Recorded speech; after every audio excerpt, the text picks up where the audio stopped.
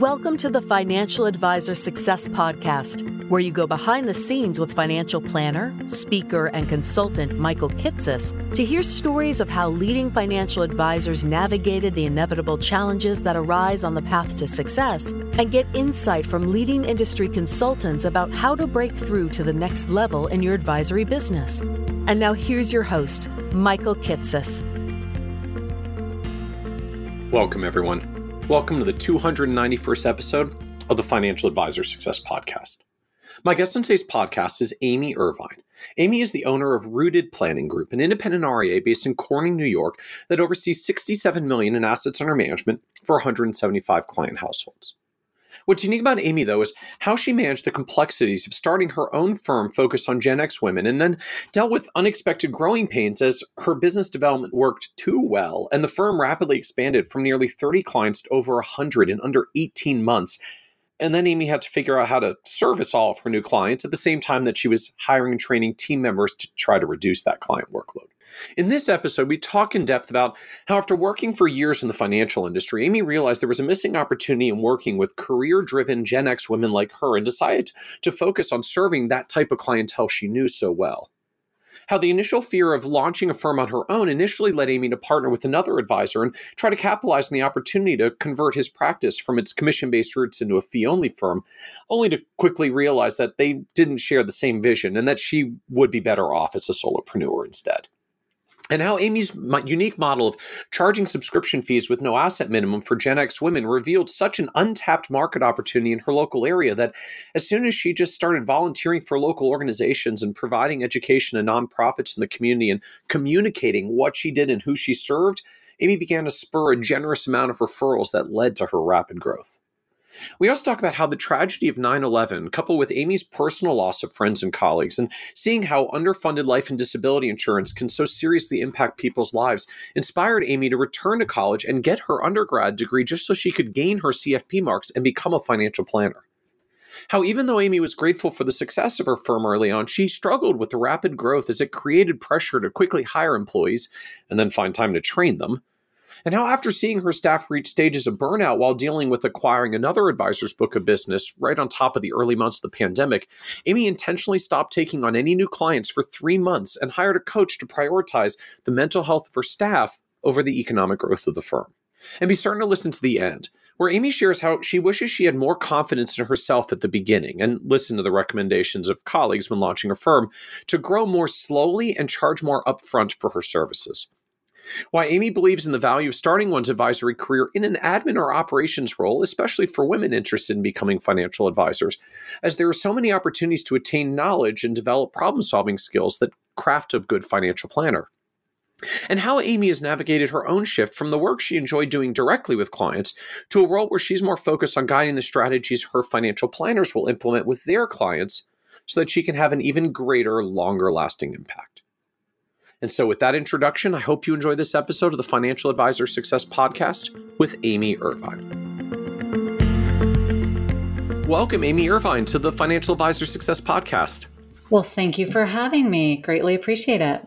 I'm really looking forward to the discussion today and talking about just the dynamics of growth as we grow our advisory firms. You know, you had many years of experience in the industry before launching your firm, and then had this really explosive growth when you got going. Then I think kind of had to slow down the growth a little bit because it's sort of too much too fast.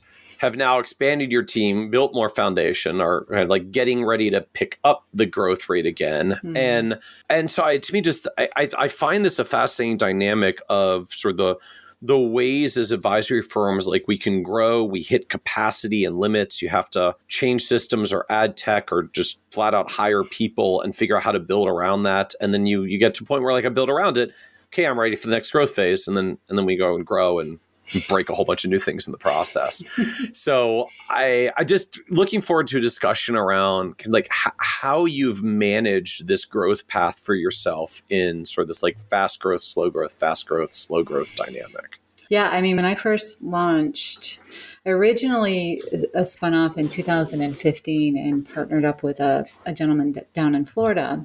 And the goal of that particular spinoff was to was to help him transition from a commission-driven practice to a fee-only practice. I understood the impact that that was going to have. He didn't quite understand the impact that that was going to have. And it was very quickly after, I would say probably a few months, we decided that I would spin off yet again and do the financial planning, and he would maybe refer clients to us, where he would go back into the more product-driven world, and I would do the fee-only financial planning associated with any clients that actually wanted a financial plan.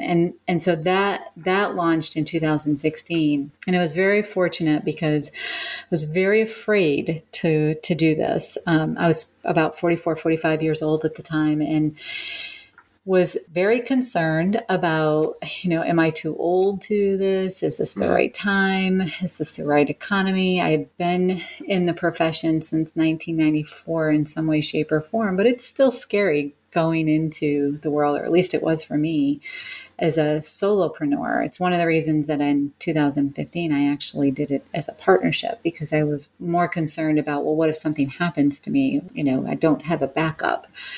But I was very fortunate after I launched on the independent side and individually, because when people heard that I had gone into business for myself and that my model was a little bit different than the typical model, and the type of client that I wanted to work with was very similar to me, women in their mid 40s, early 50s, career driven, X-Gen, kind of for what I call the forgotten generation a little bit.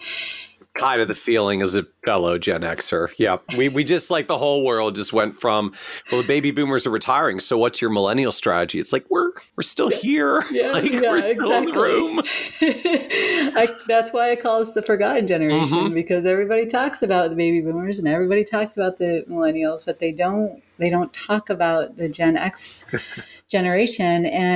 And they definitely weren't focused on, at least not in the areas that I was doing business. They weren't focused on it. And I had a lot of friends that really did want financial planning advice, but a lot of their funds their monetary funds were locked up in like their company 401k or some college savings plans. And so anytime that they would reach out for assistance in financial planning, they were told they didn't have enough assets, or they didn't, they basically were turned away. And so when word got out that that was the kind of practice that I was launching, in about 18 months or less, I had gone from 30 some clients to 100 clients. And I know when I look back at that period of time now, some of them were ongoing. They were, project clients and stuff like that. But when people ask me, how did you do that? I honestly think that I don't know. There were a lot of really crazy days.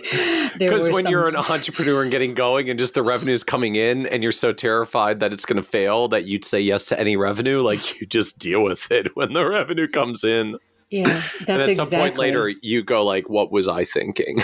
I've said that many times. Even now, what was I thinking? So it was a crazy time. And I wasn't prepared for that. I wasn't prepared for that kind of growth. In my mind, I was prepared for a long time to grow the business. My husband and I had kind of, projected that if we could grow like one client a month or two clients a month, and we had this whole plan, like what if it doesn't happen? And one of my very, very near friends, she and I sat down during this whole process, and I was telling her how worried I was about it. And she said, well, what's the worst that can happen?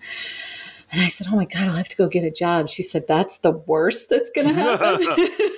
And I said, yeah, I'll have to go work for a company again. And she said, well, if that's the worst that's going to happen, Amy, I think you've got a good backup. Like, what's your timeline on this? And so as I talked to her about it, the sort of fear faded a little bit, although I will still say that it was still there throughout that first 12 to 18 months. Like, they're going to find me out, aren't they? They're going to stop coming to me. They're going to, the business isn't going to keep up like this. So I still had a lot of major concerns, and then realized that I cannot keep up at this pace. Because I waited so long to hire, by the time I actually did bring somebody on board, it was so hard to train them at the same time that I was trying to provide client service support to them. And I was really fortunate because my very first hire was a dear friend of mine that, I don't know if a lot of people know this about me, but I actually went back to college when I was around 30 to get my bachelor's degree in financial planning. I had worked in the profession for about 10 years already, and I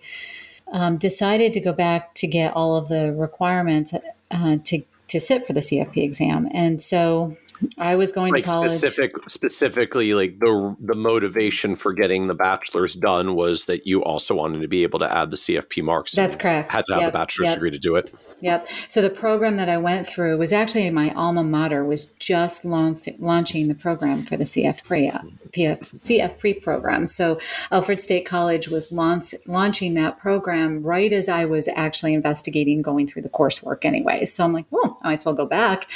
I can get another degree, and this one would be specifically in financial planning. It's going to take me the time to do the coursework, and I had the accounting credits and all of that. So it was just a matter of going through about 1.5 years of coursework to get that degree on top of what I had already done in my experience. And it was really a unique experience for me because I was going into the classroom with some background knowledge, and the students that were attending the classes for the first time were learning all of this. So I would be talking with the professors about different aspects of the profession, and I won't say bickering, but I would certainly challenge like the reality of it. And one of the students that was there, her name was Kate Welker, and Kate is on our team, and she was our very first hire. And as serendipity would have it, I had been talking to my husband about 2 weeks before that about reaching out to her because I was truly at my wit's end. When you talk about the whole iceberg theory and you say, everybody looks at it from the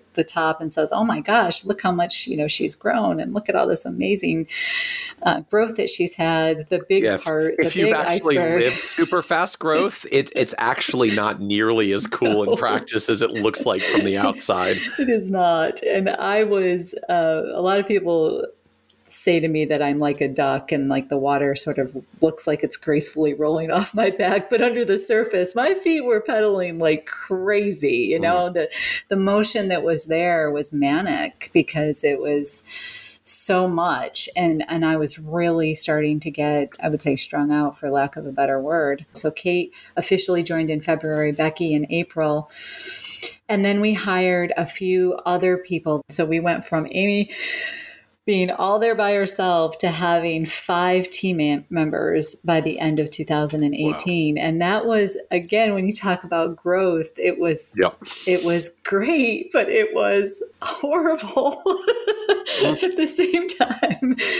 And we learned some things throughout that process significantly, I think. Like I learned about my training capabilities, and I really don't have the ability to train more than one person at any given time. So we've never made that mistake again where we hire multiple people in any given time frame. Also learned about not doing that when you're at a point where you're trying to like build the platform and fully fund it at the same time, because I was trying to pay all the salaries and have the growth that was necessary to pay the salaries. If I could do all that over again, I probably would have, banked a chunk of money and not had to worry about that. Almost like when you're thinking about taking a leave of absence or anything like that, you want to just bank a bunch of money and not have to worry about cash flow. So I'm fascinated by this journey. I mean, you've got so many really interesting inflection points there, from like the initial launch, breaking out on your own, like fast client ramp up, fast team hiring ramp up. So I actually want to go back to the beginning of that for a moment, because you had mentioned like this started with, I was going to partner with a gentleman who had a commission-based firm, and I was going to, build out fees and financial planning and help him turn from a commission-based firm to a fee-based firm. I would just love to hear more of like what was the vision when you were going into this, and then like what changed that so quickly it turned out this was not going to be the path after all. Like where did reality part ways from the vision? Yeah, I think the vision started probably many years ago. That my career in financial planning is it's what I would call a yellow brick road in a sense, because it started out, I started out in the fiduciary world working in a trust department. So that was my experience. And as that morphed from working in a trust department, and you get all of the aspects of financial planning when you work in a trust department, but this was back in 1994 when trusts were very different and financial planning was very different. And that moved me into the world of working with another trust company that had an area that focused on retirement services, so retirement planning services, but it was for companies and doing like 401k administration, defined benefit work. We'd go out and do open enrollment meetings for a lot of these 401k plans. And it was during that period of time, probably more than anything, that I started to, people would see me 2 or 3 times. They'd go out and I'd do these open enrollment meetings. And afterwards they'd pull me aside and they'd say, I now understand this mutual fund thing and within my retirement account, but what should I be doing for my kids' education? Or what should I be doing for life insurance? Or what should I be doing for what you name it, various, right? Right. And a lot of those people were younger people and they were trying to find the right direction, but they just didn't know who to go to. And, this was all during the late 1990s, geez, not that old, 1990s. And the 9/11 attacks affected me pretty emotionally because I was working in the profession at that time. The trust company that I worked for worked with people that were in the World Trade Center, and I knew people that were killed in that, and it totally changed my focus on a lot of different ways that I looked at helping people in the financial services profession. So that's what then triggered me to go back to college to get a specific degree in financial planning, because we saw the impact of not having the right amount of disability insurance and the life insurance, and not understanding what to do in periods of time like tragedy. So not to be a Debbie Downer on the whole thing, but that is really during my period of time when I knew that I needed to figure out a way to work with people that were not able to find financial planning advice. So after I graduated again from college, I went to work for a credit union.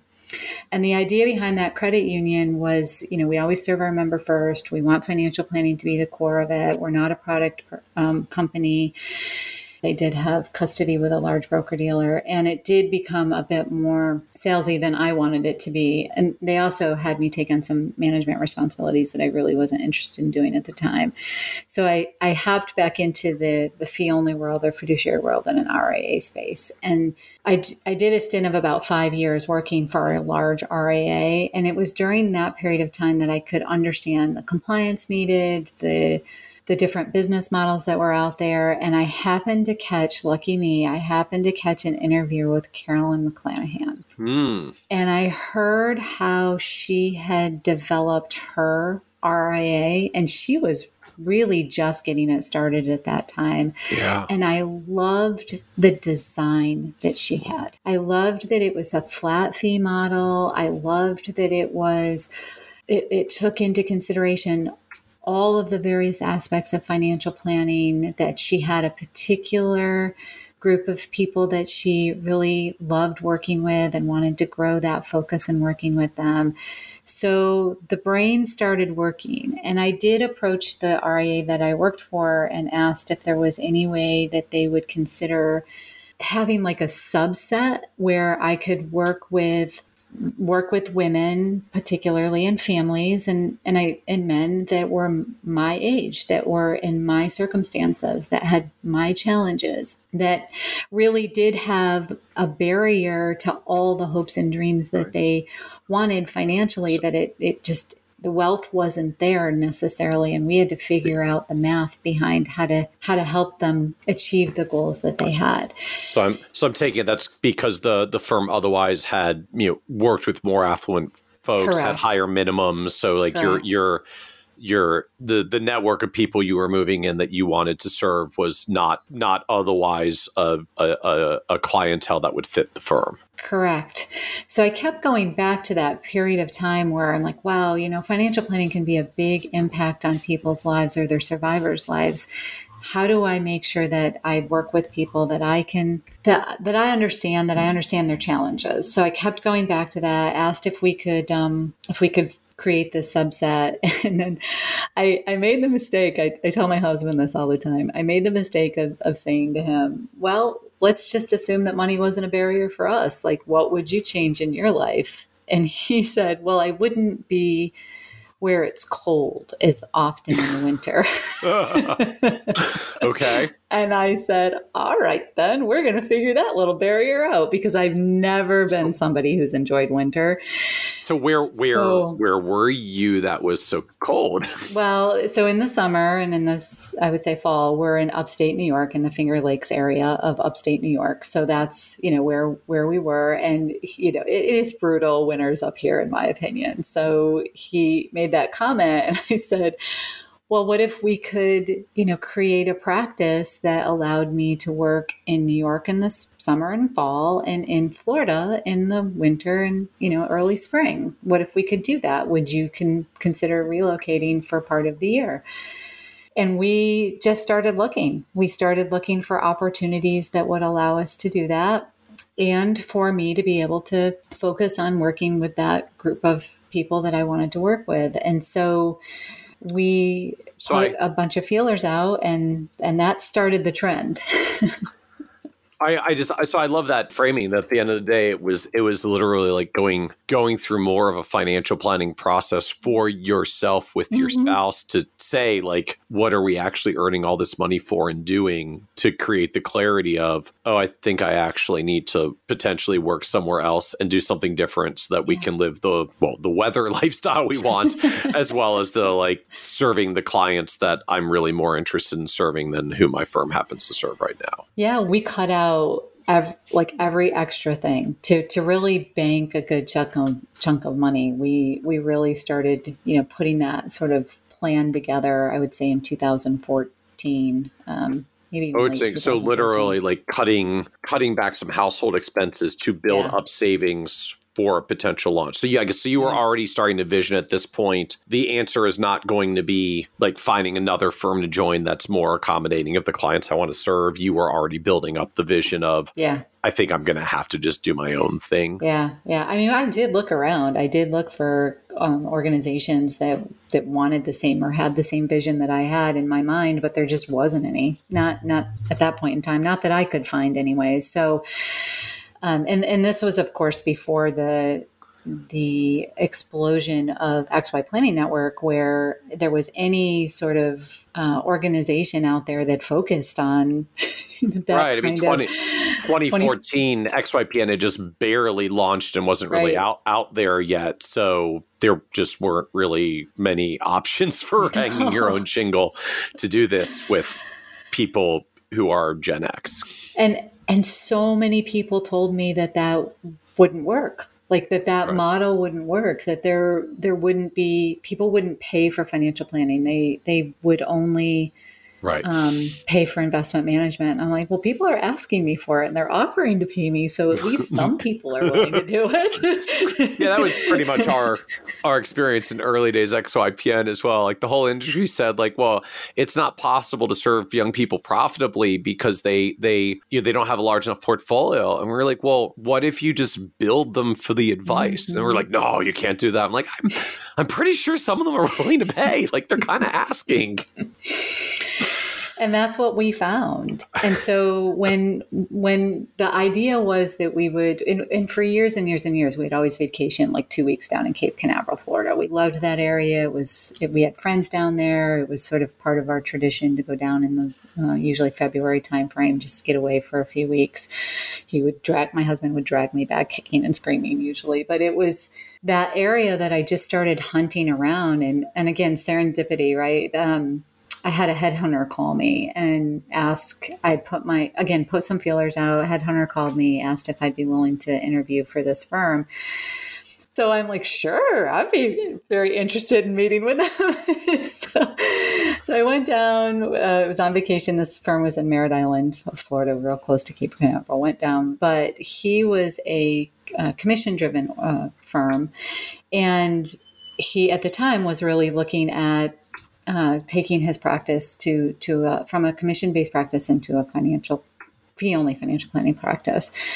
The reason that I think twofold why I think it didn't last very long. One is that transition is really quite hard. It is a very hard transition, and I don't think I clearly explained to him what it would be like when things just stop coming in. You've got to stop that flow to a certain extent and start the other flow. And as you know, the other flow comes in much slower than any kind of product sale flow comes in. So when you're getting commissions from annuities and some of the other mutual fund products that are out there, C shares, those kinds of things, when you stop that and you have to start that transition, it is extremely painful, and you have to be prepared for that.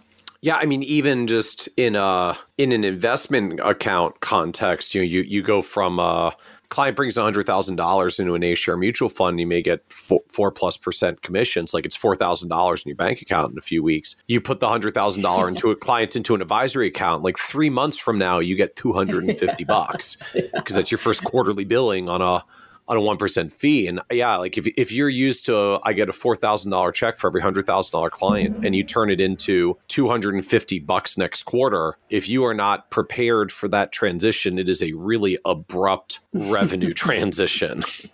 And that's what happened. So I had actually brought about 30 clients with me to this arrangement, to this partnership. And as we moved forward, I could see what was going on. I could see the pain. I could see the challenge that was happening. And so we were pretty upfront and honest with each other and said, what if I did this over here? What if I did the financial planning as a separate entity and you continued to serve clients in a way that, just has you be paid differently, separate, but allows for that. What if we did that? That would remove the pain from him and still allow me to go in the direction that I wanted. And I also think having that little bit of space where I kind of got the first taste of entrepreneurship in a way and realized that it wasn't as scary as I thought it was going to be. That kind of gave me a little bit of courage to do it on my own.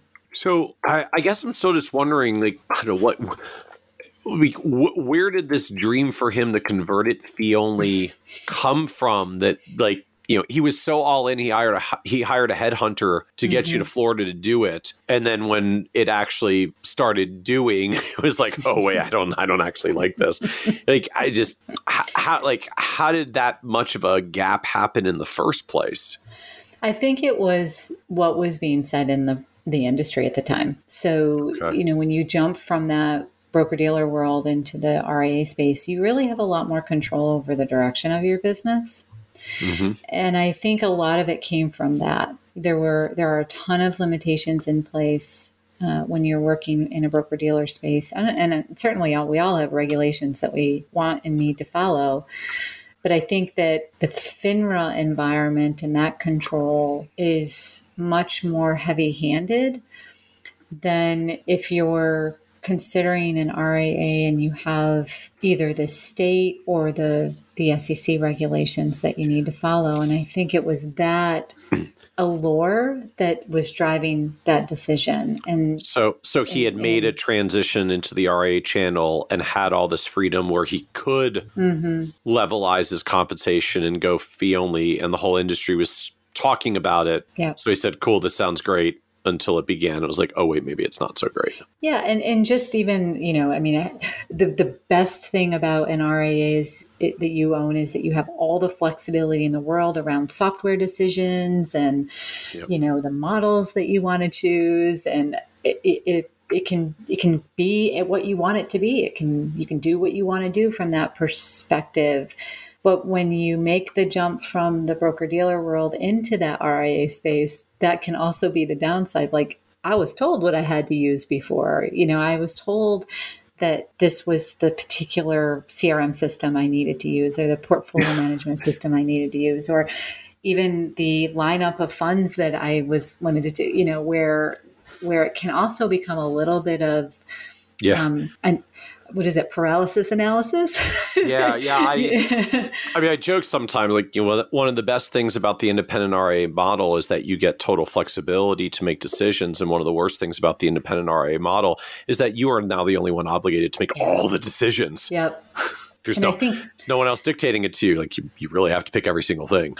And that's really where I think the dream was that, hey, I get to pick some of the stuff. And then the reality of it was like, oh my gosh, I have to, even like the marketing side of it, you would submit something in the broker-dealer world for approval, and they would redline it, and you'd make those changes, and okay, you're good to go. Where in the RIA space, it's like, okay, did I get everything I should get? Do I, am I really covering all the disclosure language that I'm supposed to cover? So I think that transition and having to learn all of that, where I was very fortunate was I did work in a compliance role and for 5 years. That was my job. So I was fortunate to have a lot of that background and knowledge and bring that with me. But when you're transitioning, I think that's one of the challenges. And I think it's one of the scary things too. That's what has made XYPN so,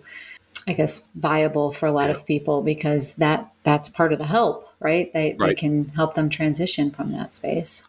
So share with us a little bit more. Just, you had mentioned briefly earlier that part of the dynamic of like why even go into this situation in the first place, as opposed to just hanging your shingle once you were leaving the prior firm, was you had kind of said like there was this getting a taste of entrepreneurship, and also like it was scary to be a solopreneur out of the gate. So it was at least easier to start in a partnership realm, even though it wasn't that long afterwards until you ended out in a solo practice. Like, share with us a little bit more just where the challenges were in thinking about, I guess, hanging your own shingle, or what was leading you to this, like incrementally getting there. Well, remember I said that we were going to transition between living in Florida half the year and New York half the year. So, one of the biggest concerns was, okay, I actually did that. We actually did decide at the same time to make that change, where I was going to be in Florida about 5, almost 6 months, and in New York the rest of the time. So not only was I opening up my own business, I was also living in 2 places and trying to grow the business at the same time, which again, I was very fortunate. It seemed to all work out, but the challenge was trying to figure out, do I have an office? Do I not have an office? And that doesn't seem like a big challenge, but it really is. Do I have a space that I'm, do I need that for credibility? And that doesn't seem like a big decision. One of the biggest challenges I had was the name. That was probably it seems silly to me when I say it right now, but coming up with the name for the company, I don't know how many reiterations I went through to come up with the name. And I ended up on Irvine Wealth Planning Strategies because I thought, okay, the people in New York are going to know, they're going to see the name Amy Irvine. I'd been practicing for 20 some years. They're going to see that and they're going to say, oh, what is she doing? Like, let me, investigate a little bit more. Fast forward 2018 timeframe. Well, then it became like, well, do we really want it to be Irvine? Like, is there something else? Because now it's this whole team. I would say because you were adding team members. Yeah. So that was actually, from the beginning in 2016, the strategy behind it was, okay, that's a name that people in, Corning, New York, or that area are going to recognize. And by the way, I did have a non-solicit agreement. So I couldn't go after clients that I previously worked with. So I thought, well, if I put my name in it and they see it, then I'm not violating my non-solicit. I'm just, putting it out there that this company exists, right? That was a big challenge. Definitely the process of registration, I won't say was a challenge, but it was that waiting process. I was fortunate because Florida does allow you to, I could be dual registered.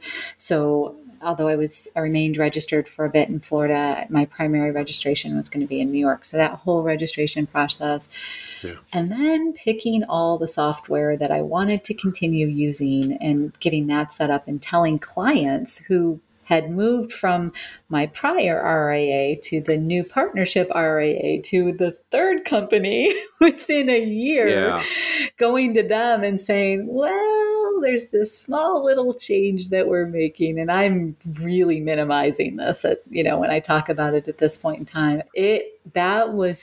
That right there kept me up at night. I lost so many hours of sleep over that. Because you were afraid that clients weren't going to follow you for yet another leap, yet another jump. Yeah. And it was scary.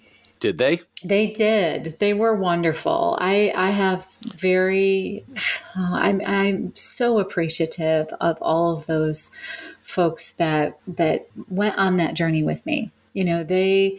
All of them said, Amy, we're working with you, whatever you do. I mean, we don't care what the name of the company is, as long as we're with you. So I was very, very, very fortunate during that period of time. And then once the Band-Aid is ripped off and you start telling everybody, and when the first couple people respond in, pretty positive way, you're like, okay, I can do this. So it wasn't as big of a deal as I thought it was going to be, but that was my biggest stressor. That was probably the most top of the line thing that I was concerned about with clients. And out of curiosity, did you end up getting an office, or did you not use one?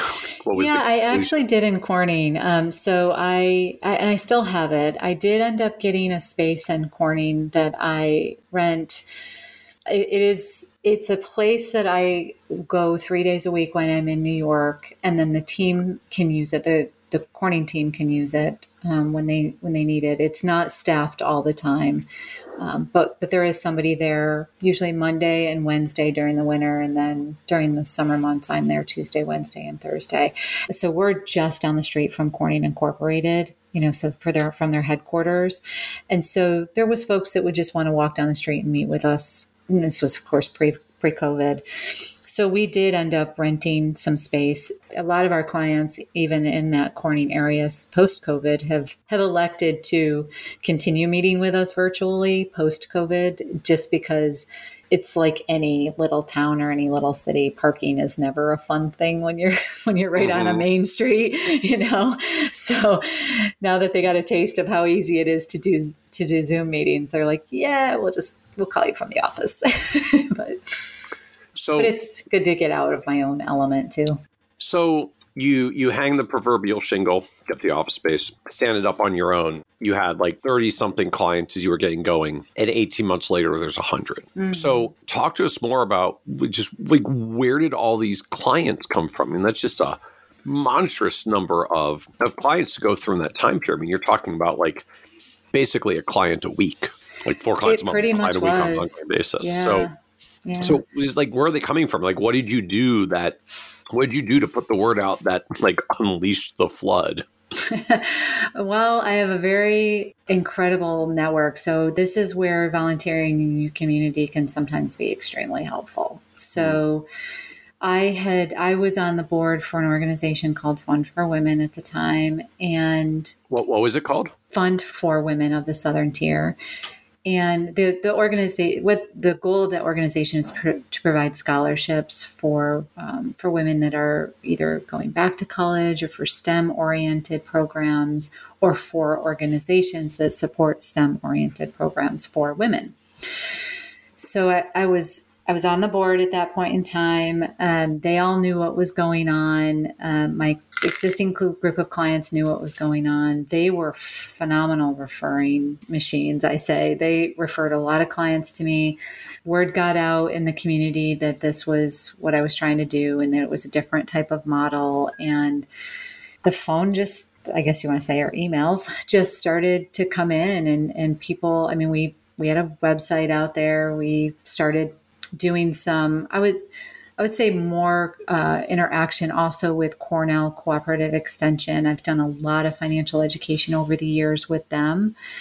And so I sort of, ramped that up to try to get the word out that, I was in town and I was offering these services. So it was really a variety of different things. And I tried everything that, everybody was saying to try. So I did the blogs, I launched the podcast, Wine and Dime. Like I did all of those things that people said, you should be doing these things. So I'm like, okay, I'll try doing these things. I don't know, like, if one thing worked. I was going to say, like, was there a particular thing that was working more, or like anything looking back that was just a total dud? Like could have just saved myself a lot of energy not having even opened that door. I mean, the blogs are a long game thing, right? I get people that come to me now that say, oh, I read this blog from like 2019, that of something that I was interested in. So the blogs were the long game. We still do that. We still do on a weekly basis. We publish, we don't call it a blog. We call it Asking for a Friend. So we still publish that. All those questions you get, Amy, question for you, asking for a friend. Yep. We, that's what we call it, is asking for a friend. And a lot of times they actually do come from clients. They, a lot of the questions are like, hey, I have a friend that, was wondering about this. So that's where a lot of the questions actually come from. So we still do that. I still have the podcast, and that's morphed over time. Like it used to be that I would interview a lot of people from outside the firm, and that, it was different people in the industry. And sometimes it was just different topics that I thought people might be interested in. And I still do that from time to time, but now it's changed and it's morphed into, we rotate among the team. So each week I interview somebody on the team about a particular topic, and each month we sort of have a theme that we talk about. We're super fortunate to have the different aspects of life going on in our firm at the same time. So, you've got me, who is that ex-gen focused professional woman. I work with also a lot of attorneys. So I've kind of got that focus, and just turned the magic age of 50, this year. So like I can play into that and talk about that, and people can relate to that. And then we have Carrie on our team, Carrie Bean, who her kids are, one's in high school, one's in college. She's got that competing goal of her busy career. Her son plays baseball a ton. Her daughter is very actively involved. And then from there, and so there's all those challenges that come with another group of clients in their 40s. And then you've got Kate on our team, and she's in her late 30s. Her kids are in middle school, and there's all the issues of, maybe paying off some student loans or getting to that point, possibly promotions, and maybe changing houses, and the busyness of having kids in middle school. And then Anne on our team, she's in her early 30s. She's got 2 young children. They're 3 and 6. So she's got those challenges and all that surrounds that age group and that level of mental challenge. And then Becky on our team, who is the youngest, she's in her 20s. They're starting a family. They got married. They bought a house. So we've got this gamut of different women on our team that are at various life stages. So we're really very fortunate in that we can, we can now address all of that in the podcast from those different angles. And, again, looking back, like all of the things that I did when I first started the firm and all the I say that I just threw a bunch of spitballs at the ceiling and I just saw what stuck. Uh-huh. And I think all of it was helpful, but I really truly believe that in hindsight, it was the focus on the clients themselves, because the referrals were what were driving the most of it. I'm struck, that's where things came in. When I'm struck in this context that, so I don't know how big is Corning, just like population wise? It's a small city, probably 12,000, 13,000, pretty small. So I would presume as well then that part of this helped to drive from sort of this intersection of being able to develop referrals because you've built this presence and relationship in the community, and the fact that you're coming to market with this unique thing, like this unique model, because you're out there charging planning fees and not requiring portfolios in an environment where, I mean, I don't know, like was there any other advisor in town like doing that or offering that? Or like I think maybe Paul Sidlansky was starting around the same time. Okay. So maybe Paul and I were the only two. So, the two of you are carving up 12,000 people plus others in the area, because I'm going to guess there weren't two more the one town over either. So No. kind of the differentiation of bringing something different plus the relationship depth of being known in your space from having been so involved in the community creates like a powerful word of mouth effect when you put the two together. So help us understand then, like, what was this unique model that you were launching with? I mean, like, what exactly did you launch with? What were you charging, and what did you do for what you were charging? Oh, do I have to admit that? Oh, so it was that good at the beginning, huh? Yeah, it was that good at the. Okay, so this is where, again, we talk about things that we wish we had listened to more people on, right? I had this thought of, well, isn't $100 a month sufficient? Learned no to that.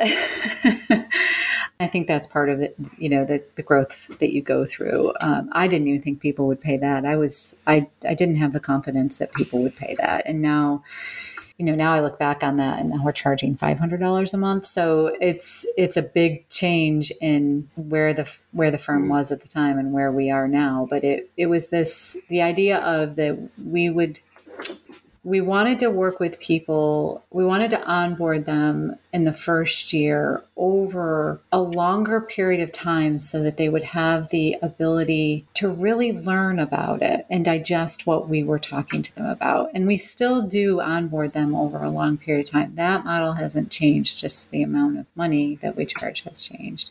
Because when we really dig that deep down into how much time we're spending with each client in that first year, it's pretty significant. So $10 an hour was not sufficient in our model. So talk to us a little bit more about what that service model is, I guess, then, or still, if it sounds like you're still doing a version of it as well. Has stayed the same. Yeah. So like, what is this first year, I guess, experience of various meetings that you do stretched out over time? Like, how does this work if I'm becoming a client of the firm? So when somebody chooses to hire us, the first thing that we do with them is we have a meeting that sort of gets them organized. That's the very first meeting that we have with them. We introduce eMoney to them. We introduce AdvicePay to them. We introduce like all of the different pieces of software that they will interact with us on. So this is like the first meeting after they've said, like, yes, Amy, I'm coming on board. Yep. Like we did some prospecting things. We've all agreed to come on board. I, signed whatever I'm going to sign to say I'm going to become a client. So like the first meeting now is getting them organized. So introducing eMoney, introducing AdvicePay. Like, what does that mean? I mean, just like you like put it up on a screen or turn on a screen share? Let me like demo walk through with you of the actual software. Yeah, we do both actually. So we put it up on the screen, but then we invite them into the software. So then we have them go through like making sure that they can get their password set up and their username, their password. And let me take a step back. And one thing that has changed is that when we hired back in 2018, one of the goals that I had at that point in time was, as I said to you, one of my fears was if something happened to me, like what happens to the client? I mean, they can go get another financial planner, but that they're starting all over when that has to happen. So one of my goals early on was to have two people always working with clients. We don't call them like a planner, a lead planner, and a co-planner or a paraplanner. They're truly are two planners that are working with every client, but we do have some difference in roles. So when somebody comes on board, it's generally not me, for example, or Kate that does the onboarding call. It might be Anne or Becky that do the onboarding call. So that onboarding call is exactly what I was just saying. It's getting them familiar with AdvicePay, making sure that they got the notification to actually sign the document. Because sometimes that stuff gets stuck in spam, right? Or there's some sort of challenge that happens when they're trying to set that up. We don't want that very first engagement to be frustrating. We want to be there holding their hand when they first come into the relationship. Well, I'm just struck by this. I mean, I feel like a lot of firms, to the extent they're plugging them into tools like eMoney, it's, okay, you've signed on as a client, so we're going to send you a login, and please, log in and start linking up your accounts. And then we'll talk in the first meeting about your financial situation, start gathering data. So I'm struck that you're sort of pausing or slowing that down and literally having a first meeting of let's just walk through your first eMoney login together and your first AdvicePay login together. And that's a meeting unto itself. Yep.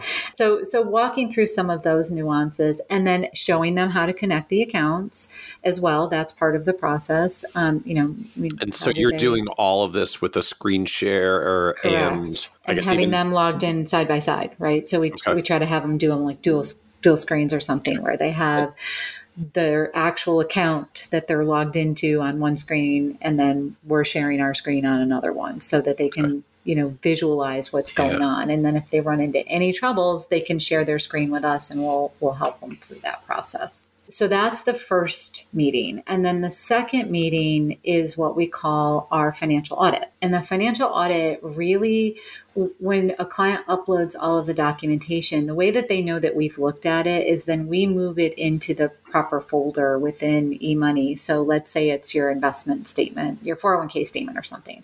We would look at that document, make sure that everything is transitioning correctly, and throw it into your investment folder within eMoney. Oh, interesting. So when you get going and showing them the vault and where and how to upload files, it's not, and here's all the subdirectories where, put your investment files here and put your insurance documents here and put your estate documents here. You're giving them one main master folder and just telling them just dump everything here. Yep. We'll sort out where it goes, because in the process, that's also how you make sure you've literally reviewed each of the documents as you file them. Correct. Okay. And in our audit process, we're looking at those documents. Do they have a Roth 401k portion? Where's their new money going? Where's their old money going? Do they have a rollover source? Do they have an after-tax source? Where is their money within that 401k plan, just as an example? So that's, it's going down through and making observations, not recommendations, just facts, pulling all the facts out of the various things of their financial life as it is right now. So if they made absolutely no changes, this is the way it is right now. So what do you do by the time you get to the second meeting? So the second meeting, we actually go through that document with them. Okay. We educate them about what they have. So we go through our audit with them. It's usually that meeting's usually about an hour and a half meeting in total, because we are going line by line. This is what you do or don't have. If you don't have any kind of disability insurance, we notice that you don't have any disability insurance, that's an area that we want to explore. And so in this context, it's not like we notice you don't have any disability insurance and we recommend disability insurance, because recommendations come later. It's right. We noticed you don't have any disability insurance. Can you confirm that's correct? Correct. And That's okay, correct. FYI, we're probably going to talk about this more later. Exactly. We see that as a risk in your plan. So that's the financial audit. And a lot of times things come out of that financial audit. We also try to set priorities during those conversations. So if somebody says to us, as we're talking through different things, we try to sort of put it in the same context that I mentioned, that I asked my husband earlier, does any of this keep you up at night more than anything else? And if money wasn't a barrier, what would you change in this? What is bothering you the most? And And then we build out the agenda for the next meetings based on what is it that, why did you hire us? Probably number one. And why, what is the largest concern to you? If debt is an issue to you, then we're going to address that. We're going to focus on that at the next meeting. And we're going to try to come up with a plan for you to get debt to a place where you can see your actions are making an impact, a positive impact in your life. If it's your kids' education, then we're going to focus on the fact that, okay, I heard that you said your kids' education is a big concern to you. We need to focus on, what are some of the tools that we can pull together? And by the way, if kids' education is a big concern to you and you don't have any life insurance and you don't have any disability insurance, that's a problem, Right. So we build off from that. If there's nothing like pressing, if there isn't anything that anybody says is more important than anything else, they just want to be in a really good place, then we will typically do the third meeting will typically be around the life, disability, and care insurance or protection aspect of people's lives. Because it's our belief that, you can build a great plan. You can build a great 401k plan, a great brokerage account, a great investment account. But if you don't protect that with the right amount of insurance, then it really was for nothing. So we dig into those aspects of things. And we also look at like home and auto and umbrella. Now, we are not pretending to be experts in that particular arena, but there's certain things that will stand out to us. So I'm struck from just the process end. So the financial audit meeting, you capture all these observations by going through the documents that were uploaded after the first meeting. Here's things that we're seeing. Let's just make sure this information's right and accurate and that we're understanding your situation. And then the second meeting is culminating around these questions of like, what's keeping you up at night? What are you concerned about? What would you be working towards if money wasn't a concern? And trying to unearth whatever thing is priority for them. And the third meeting then just starts diving into the planning process at that priority. So you're not necessarily doing the like, okay, let's go create the comprehensive financial plan. You're going, I guess, more modularly into whatever direction they've steered you from the question at the end of the second meeting. And educating them along the way.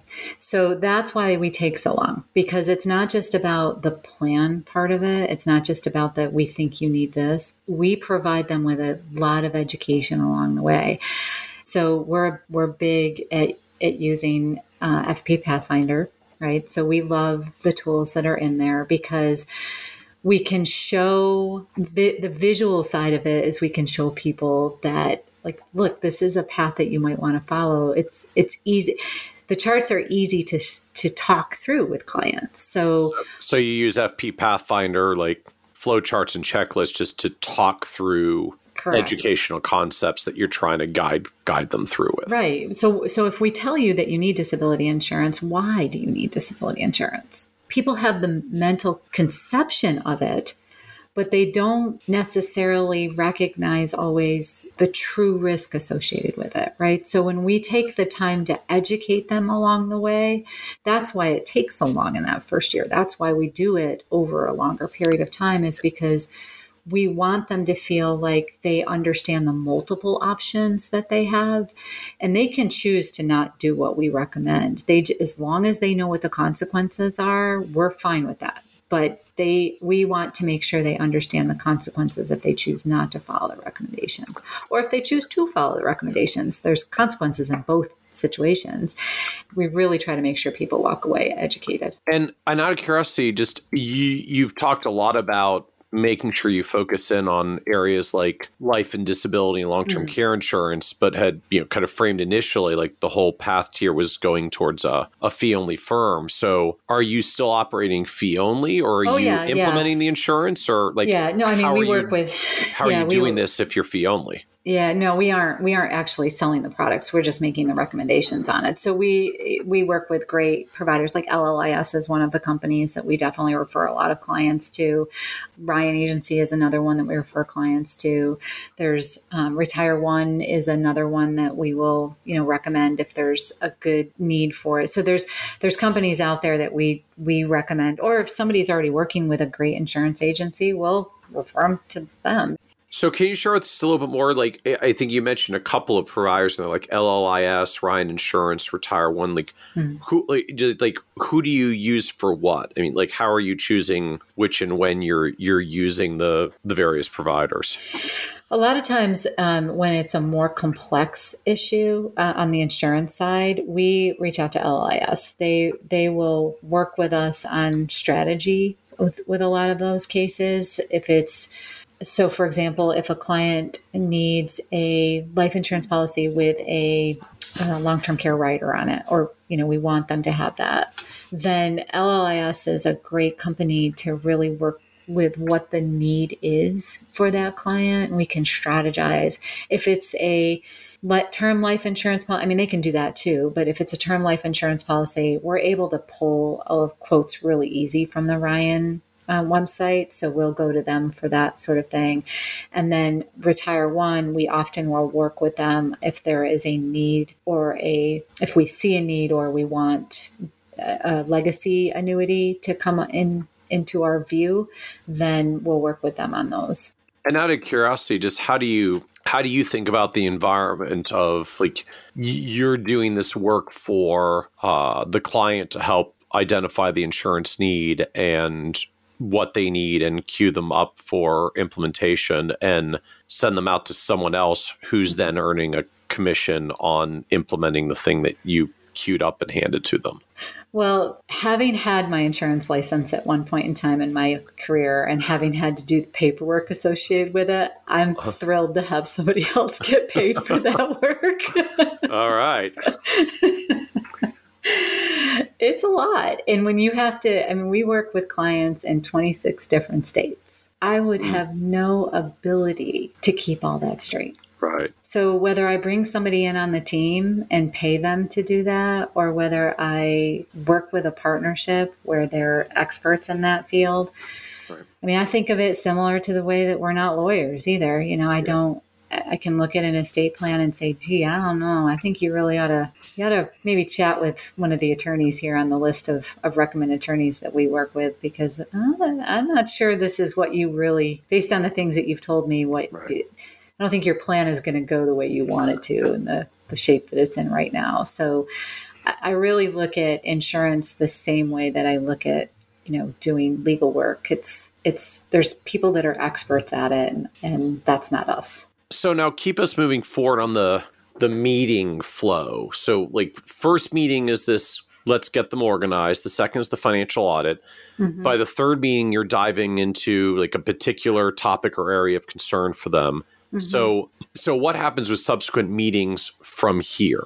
So we kind of put that priority list together. When we're working with clients, we'll say, okay, this month we're going to be talking about this topic. This month we're going to be talking about this topic. And we build the topics. We actually give them a calendar. We have a data file that we provide them with a calendar of what order we're going to be building things in.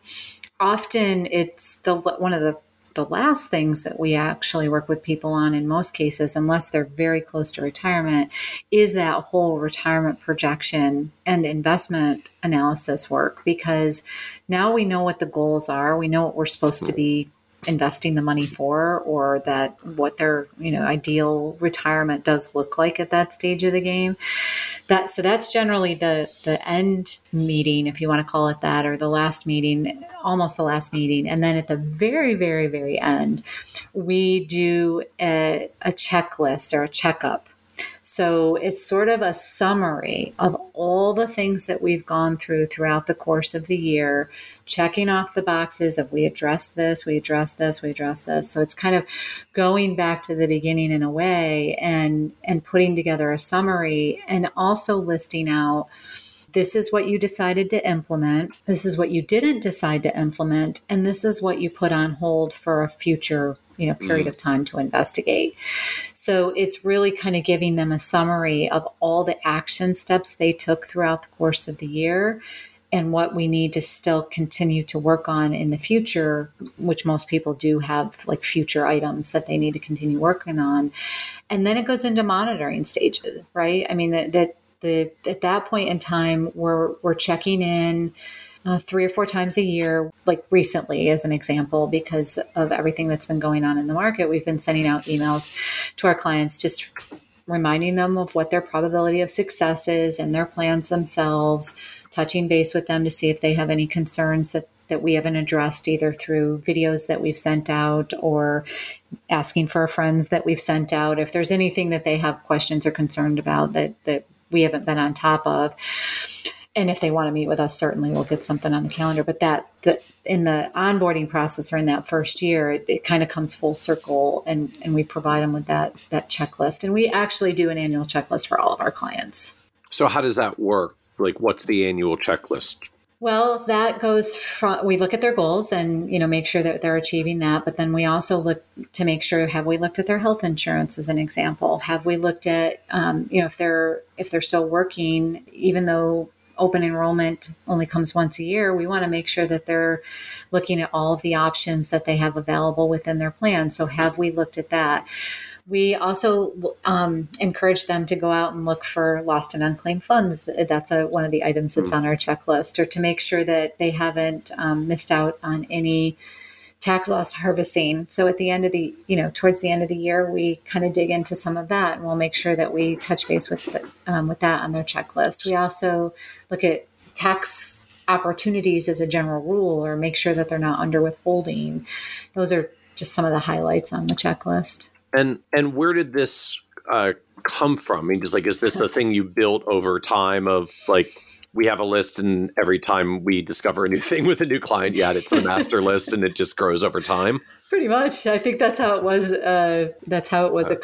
Accomplished. I think this is one of those things that morphed, right? So when we were growing so rapidly, one of my big concerns was we're going to miss something. You can't grow at this pace and keep it all straight. So we're going to miss something. So if I have this annual checklist that I'm going to go through with clients, at least I know, even if it's not till the end of the year, like November, December timeframe, at least I know that I've, gone through all of these items with clients. Like, I don't want to miss an RMD, and I don't want to miss a gifting opportunity. Right. And, all of those sort of things were really, really super important. And I wanted to make sure that we didn't overlook anything. So it just was almost like a mind dump. And also because I was the one that it was in my head, and I was trying to get it out to make sure that it was out there for everybody else on the team to also see and be able to help go down through every client that we have and make sure that we actually did do what they've hired us to do, basically. And out of curiosity, would you be willing to share like a version of the checklist for listeners? Yeah, awesome. No problem. Awesome. So for those who are listening, this is episode 291. So if you just go to kitces.com/291, we'll have a link to Amy's annual client checklist in the show notes for you. Thank you, Amy. Appreciate that. Yeah, no, anything I can do to help the profession. So take me back a moment, sort of the end of the planning process, the initial planning process before you go to the monitoring stage. I was struck that, we'll make sure I heard this correctly, that the retirement projections part tends to be one of the last parts of what you do in the planning process. So why does that come towards the end? So if we're thinking about like leading up to that, right? When you get into that retirement planning process, we have to know the tax side of things. We have to understand not only what it looks like now, but what it could look like in the future. We have to know what your estate plan is, so that when we're making the proper recommendations for retirement planning, we're taking that into consideration. We need to know what your family dynamics are. So again, that when we're making those recommendations, because if I don't know all that stuff, I can make recommendations on retirement, but they might not be what you want them to be, right? So I haven't gathered all of that stuff leading up to what you want retirement to look like and what you want your life to look like in retirement and pre-retirement as well. So if travel, as an example, is really important to you and your family, I need to know that. And if that is the priority over like retiring at 55, just as an example, well, you can do all this amazing travel and it just means that you have to retire at 60. Are you cool with that? Right. So knowing all that other stuff up front is what will drive that retirement plan ultimately. And so relative to a lot of other advisory firms, I would imagine you lived a version of this in the past as well. You know, a lot of advisory firms do the retirement planning sort of projections in part earlier in the process, because that's often what drives to an investment policy statement or some kind of investment model asset allocation recommendation. So I guess I'm just wondering, like, does that mean much of the investment process just in general comes later for you? Do you split that apart? Is it a moot point because you're primarily a retainer monthly subscription planning model, so you're just not as focused on the investment portfolio? Oh, no, we're very, I mean, we do asset management. We just include it as part of the retainer model, but it's, that is goal-based. So that comes along with the goal that we're talking about. So if you have a 2-year-old and we're talking about saving for their education, I'll talk about the investments that go along with that particular goal at that time. And if you want to buy a house and or a vacation house as an example, then we need to start talking about, well, how do you save for that? And what's your time frame on that? And that's another whole goal and another investment account. So we feel like the investments are the tool that get you to your goals. So we separate out those investments with whatever the goal is. And so then retirement may just come later because you're tending to cover the other ones. It doesn't actually matter from a business model perspective how quickly you get there. If the client's concerned about it, then they'll express that. And this could come all the way up to meeting 3 because you prioritize whoever the client says they're concerned about. But if they weren't concerned about it in the first place, you don't have to pull it up any sooner than it naturally flows, I guess. Correct. Yeah. If somebody comes to us and they're 5 months away from retirement, that's going to be their goal. That's going to be their focus. So what, just in this process through the first year, what does this add up to in terms of meetings? Like, are you literally ending out with monthly meetings just to go through all this stuff for a monthly subscription fee? In some cases we are. Depending on the complexity of the situation, it does end up being 8 to 12 meetings a year with a lot of those clients. It's around 30 to 42 hours a year is what we calculate a client spends with us in the first year. Okay. But of like the time between your time and like staff time for producing planning materials along with it. Yeah. Okay. So now talk to us a little bit more about where the fee model is today. Like where has it gone to? Because it sounds like it has evolved and iterated a bit. Quite a bit. Yeah. So I mentioned that clients pay a minimum of $500 a month. Some pay more than that, again, depending on the complexity. So we do the minimum fee in the first year is $6,000. That does include the investment management side of things. So we are a flat fee firm. It's all inclusive. And when we're doing the prospecting call, we're trying to get a feel for how complex the relationship is going to be. And then we provide the clients with a quote. And just what determines complexity? Like in your world, what does complexity mean? What lifts the fee for complexity? Well, certainly if they have multiple accounts and multiple locations, there's a level of complexity. So executive compensation plans always add a bit of complexity. The more income they have, the more complex it usually is because we're looking at tax strategies. So that adds some complexity to it. If they're a blended family, that often adds some complexities to the relationship. If they have competing goals that are going to be a challenge to fund, that adds some complexity. So it's that kind. If they have a small business, that adds complexity.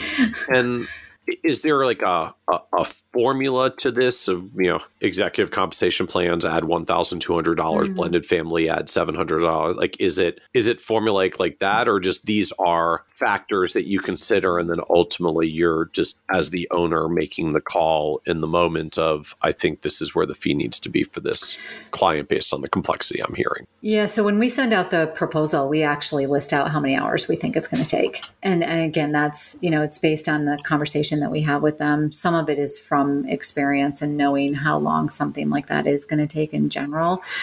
But we actually list out the number of hours that we believe that the work that we're going to be spending on their relationship, both internally and externally with them. So I would say it's kind of a blended model. And does that mean you're ultimately shooting for a certain amount of like just dollars per hour? Like we've determined your planning situation is especially complex. It's going to be almost 50 hours for us in the first year. Therefore, your fee is this many dollars higher to cover the hours that it takes. Yeah. I mean, we don't want to go below $200 an hour. That's been the area that we live in the Finger Lakes area, that is a viable business strategy like that everybody gets paid well. And, meaning like the math does work for you at $200 an hour in your area. Yeah. I do encourage other planners to look at the area that they live in and don't listen to our fee based on where we are, because if I was in California or New York City, it would definitely be a lot more than that. Okay. And so does that just kind of becomes the proxy of, okay, for every 10 hours of additional work we're estimating, like that fee's got to be $2,000 higher to make the math work. So is that ongoing as well? Or do you have like a first year fee and then an ongoing client fee when you don't necessarily have as much of the upfront planning education process? Correct. So getting into the second year, we may or may not reduce the fee, and sometimes we increase the fee.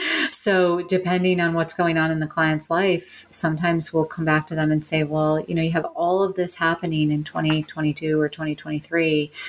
You're going to require a whole lot more of our time. So the monthly fee is going to increase. Or it could be the opposite. It could be we've really got a good plan in place. Now it's in monitoring. You're not going to need us as much. We just need to make sure we're touching base. There's no major changes. So the fee actually goes down.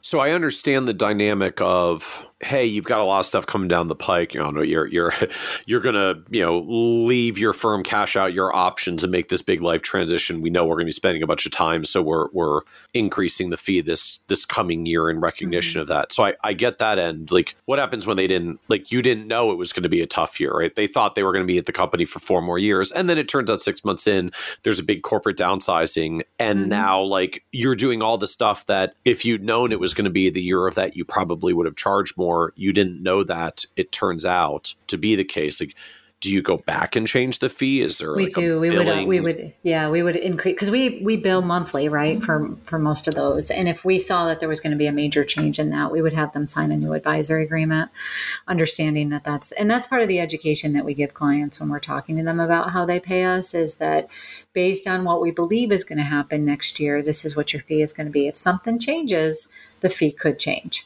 So there is some education. And so you will change the fee mid-year if it turns out that stuff's going on with them. And is that a lump at the time, or is it still like, hey, your life just got a lot more complex. We're going to be doing a bunch more work. Your $600 a month fee is going to go to $800 a month for the next period of time until we're through this. Yes, it would be that. And it would usually get us through that, next review period or something.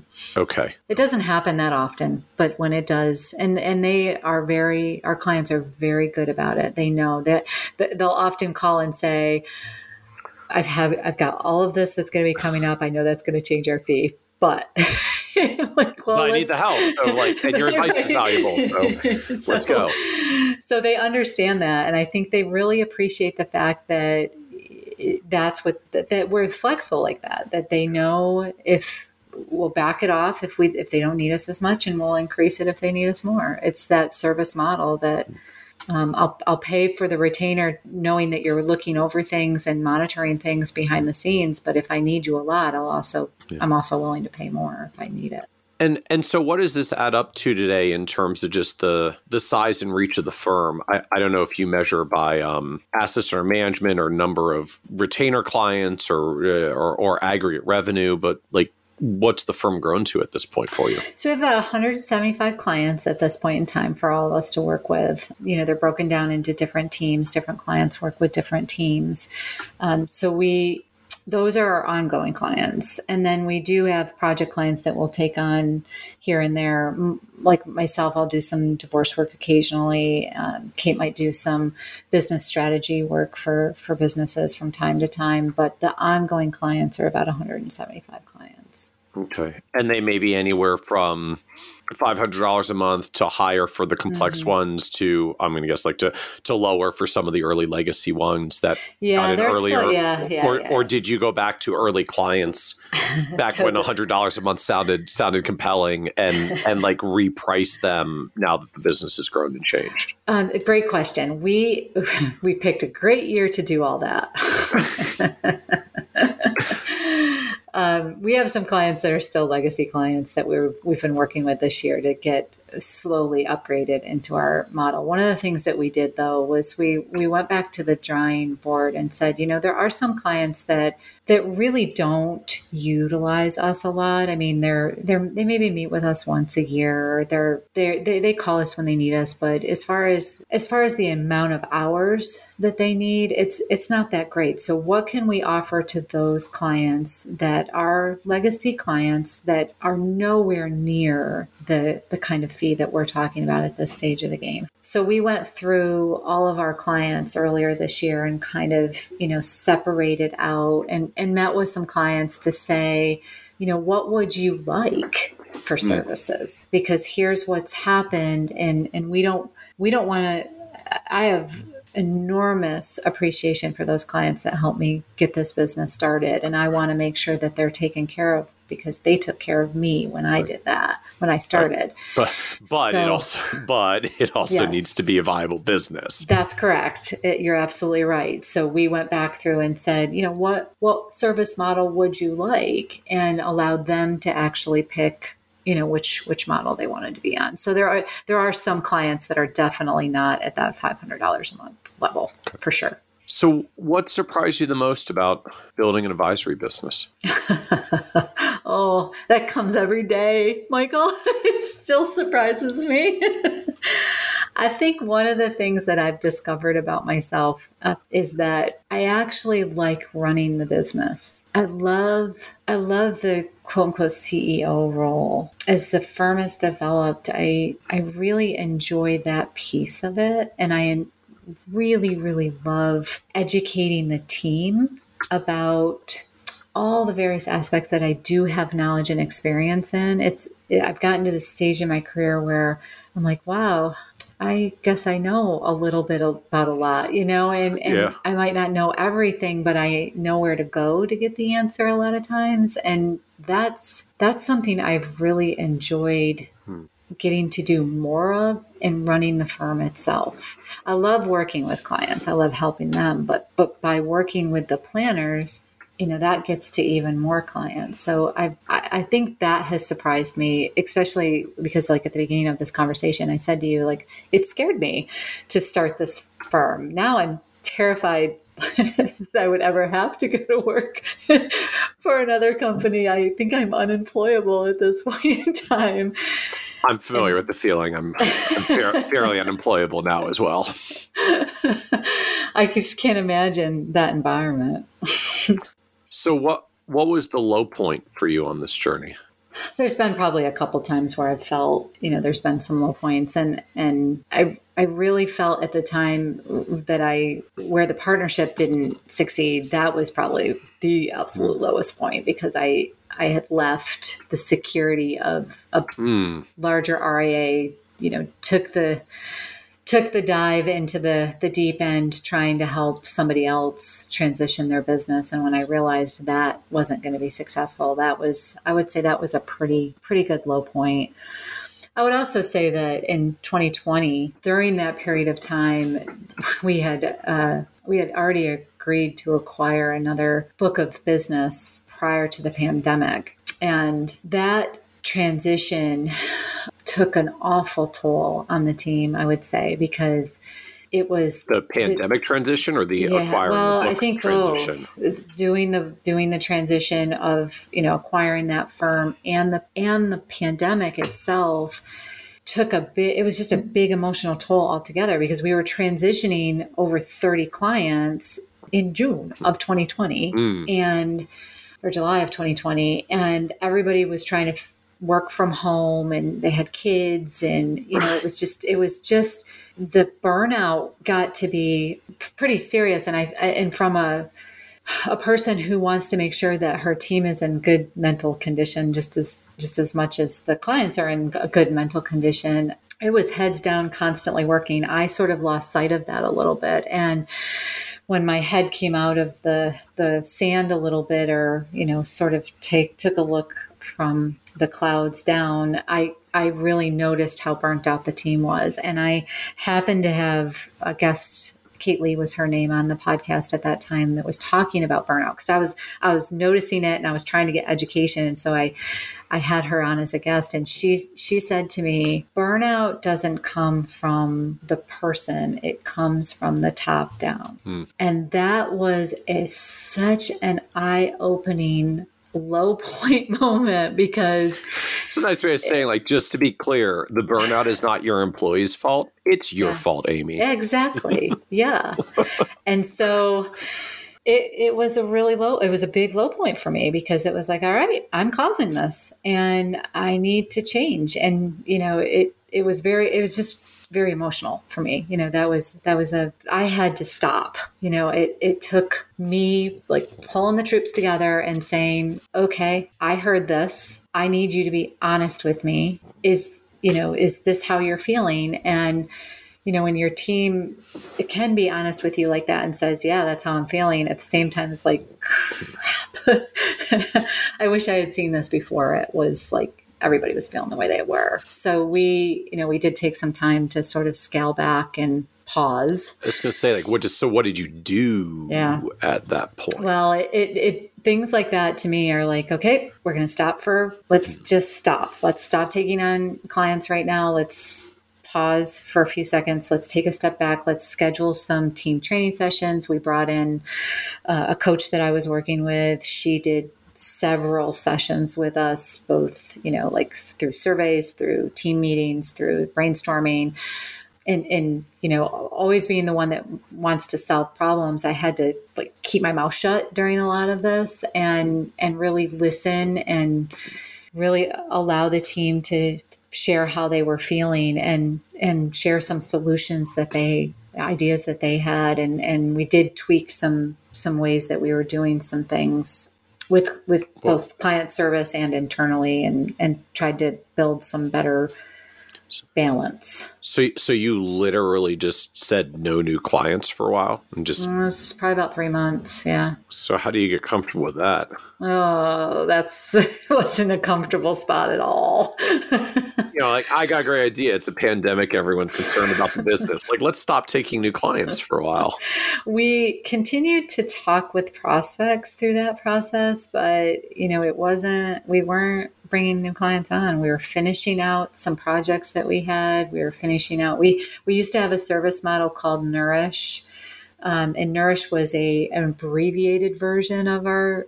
It was kind of a project, but it was abbreviated, and it was only like 5 months, and we were trying to cram everything into 5 months of meeting with people and still do all of the onboarding clients that or all the ongoing clients that we work with. So we actually eliminated that particular service model, just got rid of it altogether, because a lot of new clients were going that direction instead of committing to working with us long term.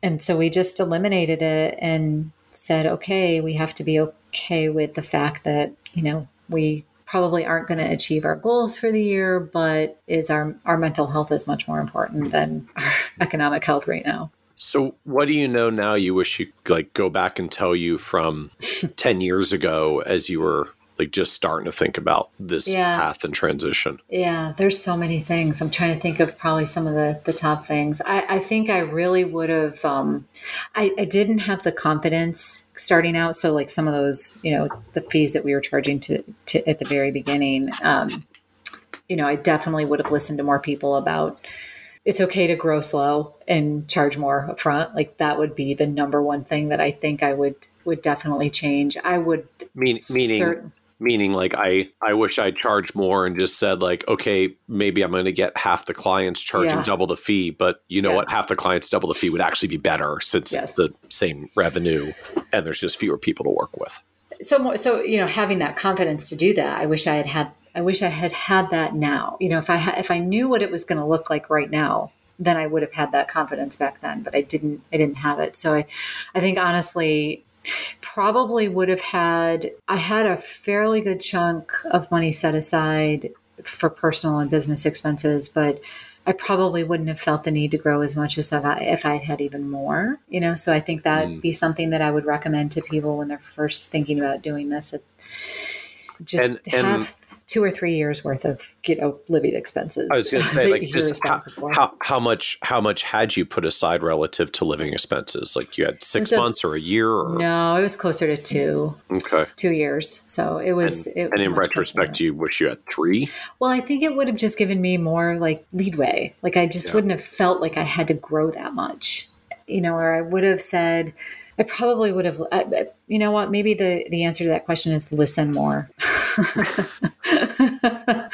Truly listen and follow some of the recommendations that were being given. And I think there's so much more out there now. There's so many more resources that people can go to when they're building these models now than I was in a foreign land at the time that I did all this. Not a lot of people were doing this, and I'm thrilled to see that so many more people are now. It's just so exciting to me to see that people are coming into financial planning and doing it on a service-based model, and it's growing. Like it's really, and people are asking those questions when they're coming to us for prospect calls. They're asking that question, which is just very, very exciting to me. And, I also probably wouldn't have been as tech heavy initially. There's so many pieces of software that I initially thought the company had to have when I first launched the firm that have gone by the wayside or have changed since then that I Well, like, what would you, like, just what did you buy that you wish you hadn't bought? Like, what did you buy that you realized you didn't need? So like Morningstar, I bought the full like advisor workstation of Morningstar and paid big bucks for that. I used a financial planning software that was okay. It wasn't bad, but I ended up regretting not having the type of software that could allow me to dig in the way I wanted to dig in. So if I could do it all over again, since my firm is planning first and that's what we lead with, this is just me asking the question, why wouldn't I have spent the money on planning software and then built like the portfolio stuff that I needed? That it just, there's little things like that I would have, looking back on it now, would have reversed. So I was struck just earlier as you were talking about your team that I think you, like, your whole team of advisors are women. Yeah. So I'm wondering as well, like, obviously, as we know, the overall for the industry, we have quite a dearth of women. So what advice would you give to women looking at becoming a planner, going down this industry path? Well, I think it's becoming more of a woman-focused, or, more women are starting to focus on becoming financial planners because the look of financial planning is changing. So one of the things that I hear sometimes young women say is, well, I wasn't good at math. And this profession is so much more about relationships and listening skills and caring about things that are going on in people's lives. Yes, there's math involved. I'm not saying there isn't, but it's really about problem solving. And I don't know too many moms that aren't all about problem solving. Not saying dads aren't too, but I know a lot of moms that are juggling a lot of different things, and they're always, problem solving about different things. And I think that makes them uniquely special to be good financial planners. And I also think, if you're interested in this profession and you want to learn more about it, there are a lot more of us out there that can give you direction that you might want to go and get some experience. I think that there's a lot more opportunities out there now. There's scholarships, available for you to pursue this profession that weren't weren't available. And I think there's a lot of paths that you can follow. Like one of the things that I think is great about our team is that we all, at some point in time in our profession, we started out as admins. Every single one of us on our team started out, except Carrie, started out as an admin in this profession at some point in time in our career. And we worked our way up. So we know when we're talking to clients, we know like what is doable and what isn't. And as you come up through that way, I think that's a great place to come up through and be protectively learning the profession. And I use that word protectively learning because I hear that as another concern. Like, I don't know, I feel like I know enough about our household, but I don't, feel like I understand enough to give advice. And if you come into the profession in an operations or admin role, and then you become a paraplanner, you by osmosis learn a lot of that stuff. Yeah. And then you slowly start to present it and share ideas and look for solutions yourself. Yeah. That's the great crafting of a good financial planner, in my opinion. And so looking for those kinds of opportunities to come into the profession in that way is also a great way to start exploring it. So as we wrap up, this is a podcast about success. And one of the themes that always comes up is just the word success means very different things to different people, sometimes changes for us as we go through stages of life. So as someone who's built what anyone would objectively call a very successful business, how do you define success for yourself at this point? I laugh at that question because sometimes in any given day, success might mean I made my bed that morning. Yeah.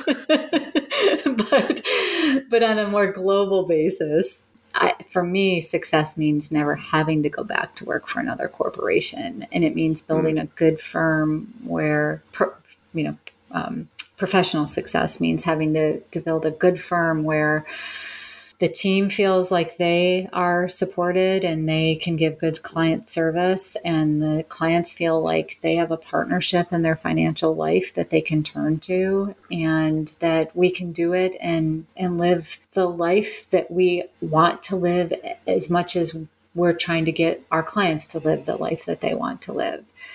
So, for me, like continuing to spend half the year in Florida and half the year in New York is an annual success that I celebrate, because I didn't want to wait until I retired to live that kind of life. I want to be able to continue doing that for as long as my brain will let me do it, and as long as the team wants me to continue to be part of it as they start to take over the firm themselves. But I think success is that, idea of finding moments of balance as much as I can, and making sure that they also have good moments of balance in their life. I love it. Thank you so much for joining us on the Financial Advisor Success Podcast. Well, thank you for having me. Thank you. Want even more ideas, tools, and resources on how to break through to the next level of success as a financial advisor? Check out the leading financial planning industry blog, Nerd's Eye View, at www.kitces.com, where Michael covers the latest practice management trends and financial planning strategies.